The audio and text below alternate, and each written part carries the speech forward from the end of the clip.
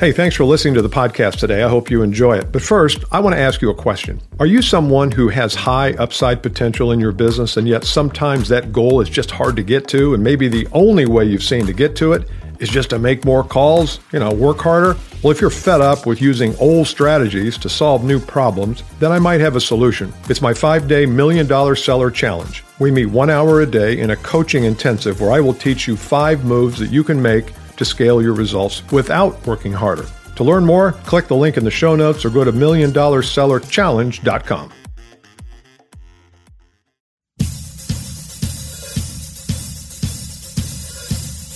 Welcome to the 2X Podcast. Here's your host, Bill Caskey. Hey 2X gang, Bill Caskey here, back with another 2X episode. I am out in Phoenix, Arizona today. And it is 106 degrees, at least it was yesterday, a low of 90. Although we were sitting outside last night, and I know the whole, it's a Phoenix 90, it's not an Indiana 90. It was very pleasant, even at 90 degrees. So there might be something to this. It feels cooler when it's drier, kind of thing. But anyway, it was hotter than heck yesterday. But out here for a conference, and out here with a lot of really interesting people. This is a conference on Facebook ads and the power of business-to-business marketing, and I'm going to be sharing some of the things I've learned in subsequent episodes, but pretty interesting group of people. One of the things that I want to talk to you today about, and it's something that I've realized in my life that I don't do very well. I do okay at it, but I think I could be a lot better at it, and that is this notion of who do I surround myself with? I met some people out here, and it kind of reminded me that I don't surround myself always with the kind of people that have accomplished things that I want to accomplish. Not that the people that we surround yourself with at home or in your business are bad at all. That's not it. It's more the inspiration that comes from being around a group of, 4, 5, 10 people who are as eager to learn as you are, who are as eager to achieve as you are, who are as eager to try new things and take some risks. And so what I want to talk about today in this episode is, who do you surround yourself with? And I think it was Jim Rohn, one of the more famous self-help development gurus back in the 90s, who said, you are the average, or your output or your results are the average of the 5 people you spend the most time with. Now, I don't have any data to back that up, nor do I have data. But it's an interesting concept. The Pygmalion effect is kind of like that for leaders and followers, in that the Pygmalion effect is a psychological construct that says that if your leader expects a lot of you and helps you accomplish that thing that he expects, you will accomplish that thing he or she expects. If they have very low expectations, hey, you know what? If you did what you did last year, that's fine. Then you're not going to rise to another level. And I think the same thing goes for this notion of who do you surround yourself with. So I want to give you a couple of thoughts here for me, and this is just a way for me to look at that. So when I start to select people to hang out with and to be in a mastermind group, I've got a couple of mastermind groups that I facilitate, and so I'm very conscious of this idea because I want the mastermind group to be that group for them where they come each week or twice a month and lever themselves up. I've got one for sales professionals called the 2X group, and I've got one for sales leaders called the World Class Sales Leader. You might have seen action on both, but it really is a valuable situation for the member because they get a chance to share ideas, to learn from each other, to bounce ideas off of. And I don't find many of us have that in our lives. We have our spouse, we might have our boss, we might have a buddy that we pound a few beers with occasionally. But then the question is, well, are you getting advice from someone who's really qualified to give it, or is it just someone who is going to confirm what you say and they're really not going to challenge you? And I love the idea that a mastermind should be for challenge. So here are a couple of criteria I think we should look. Number one, who inspires you? Do you have a group of people that inspire you? And I don't mean they are constantly cheerleading for you, although that's not a bad thing either, but do you look around and see people in your corner? Do they have some unconditional level of support for you? In other words, your success doesn't show up in their bank account. Like if you've got a manager or a leader in your company or a CEO, a lot of times they want you to be successful, not just because they want you to be successful, but because it impacts them. And so I'm more interested in unconditional support mechanism. So do you have people that inspire you? Inspire you means you like to be around them. They bring out your best. You have a meeting with them, or you have a confab with them. Oh, there's a term from the 70s. I'm pulling out all these 70s terms. That might be a 50s term, actually. You have a meeting with this group of people, and you leave there on fire. You leave there excited. Sound like Marv Albert, don't you? You leave there on fire to accomplish some of the things you talked about. You leave there better. They've transformed you in some way. You came in one way, and you left another way. Do you have that? So that's the inspiration route. Number 2, the business model. Are you surrounding yourself with people? And by the way, this may not be one group of people. This may be 2 or 3 people on the business side, 2 or 3 people on the personal side. We'll get to another side here in a minute. But it might not just be one group. It's going to be hard for you to find, or me to find, one group of people that satisfies all these things. But let's talk about business model.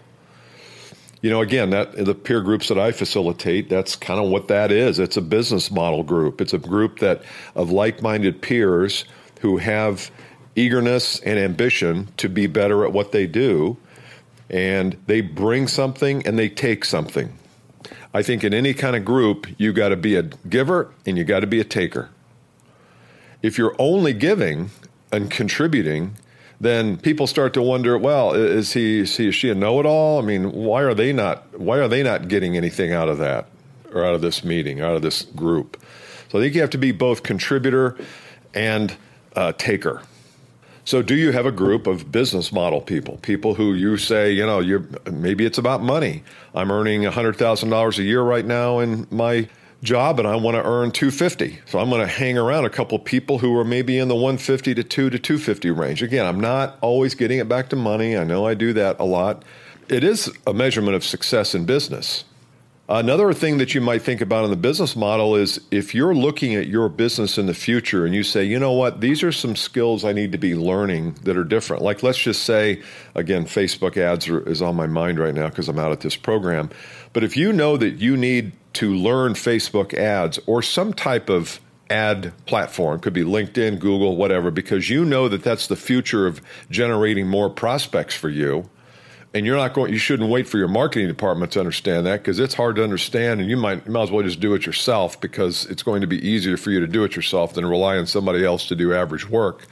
If that's something that you know you're going to need, then you have to surround yourself with people who know that. It might be in a formal coaching or consulting arrangement, but maybe not. Maybe it's just people that you say, you know what, are you good at this? Oh yeah, that's all I do all day at work. Well, can we have lunch sometime? I'd love to learn more about it. And maybe share with you some of the things that I'm doing. Make it a tandem value proposition. So a business model. Third group, a deep thought group. Now, this is a little bit harder to find, and I don't know if that's the right name for it, but I just came up with that name. And it could be for you a group of faith, if you have a strong faith in a particular spiritual concept or religion.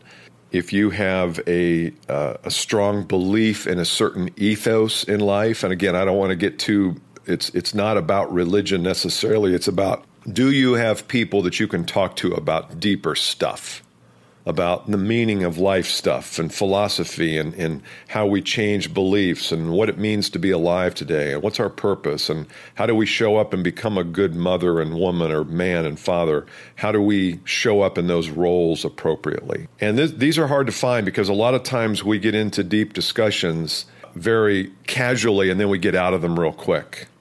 And we laugh it off. We say, oh, yeah, let's talk about the purpose of life. And I always think, yeah, let's talk about the purpose of life.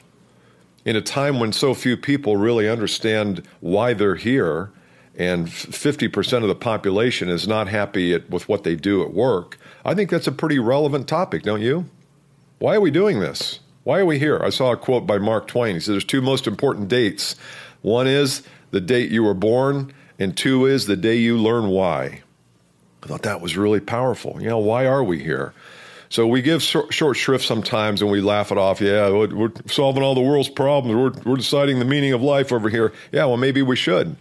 Maybe that's a good monthly conversation with a handful of people. And maybe you could call it deep thought or deep work or faith-based group coaching. I don't know. That's not very original, is it?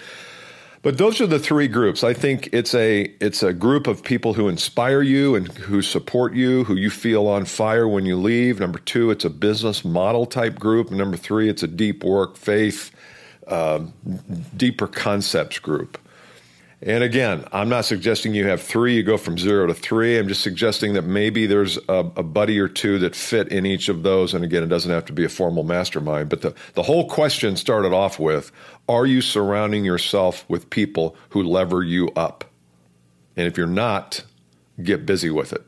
If you want to find out more about me and the work we do, go to BillKaskey.com. We've got programs beginning, I wouldn't say all the time, but every quarter we start another 2X group for sales professionals.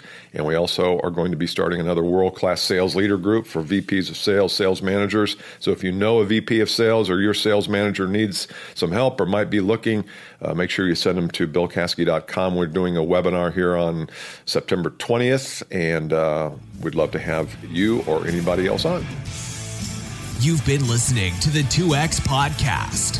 If you'd like to contact Bill, email him at bill@billkaskey.com or follow him on Twitter @BillKaskey.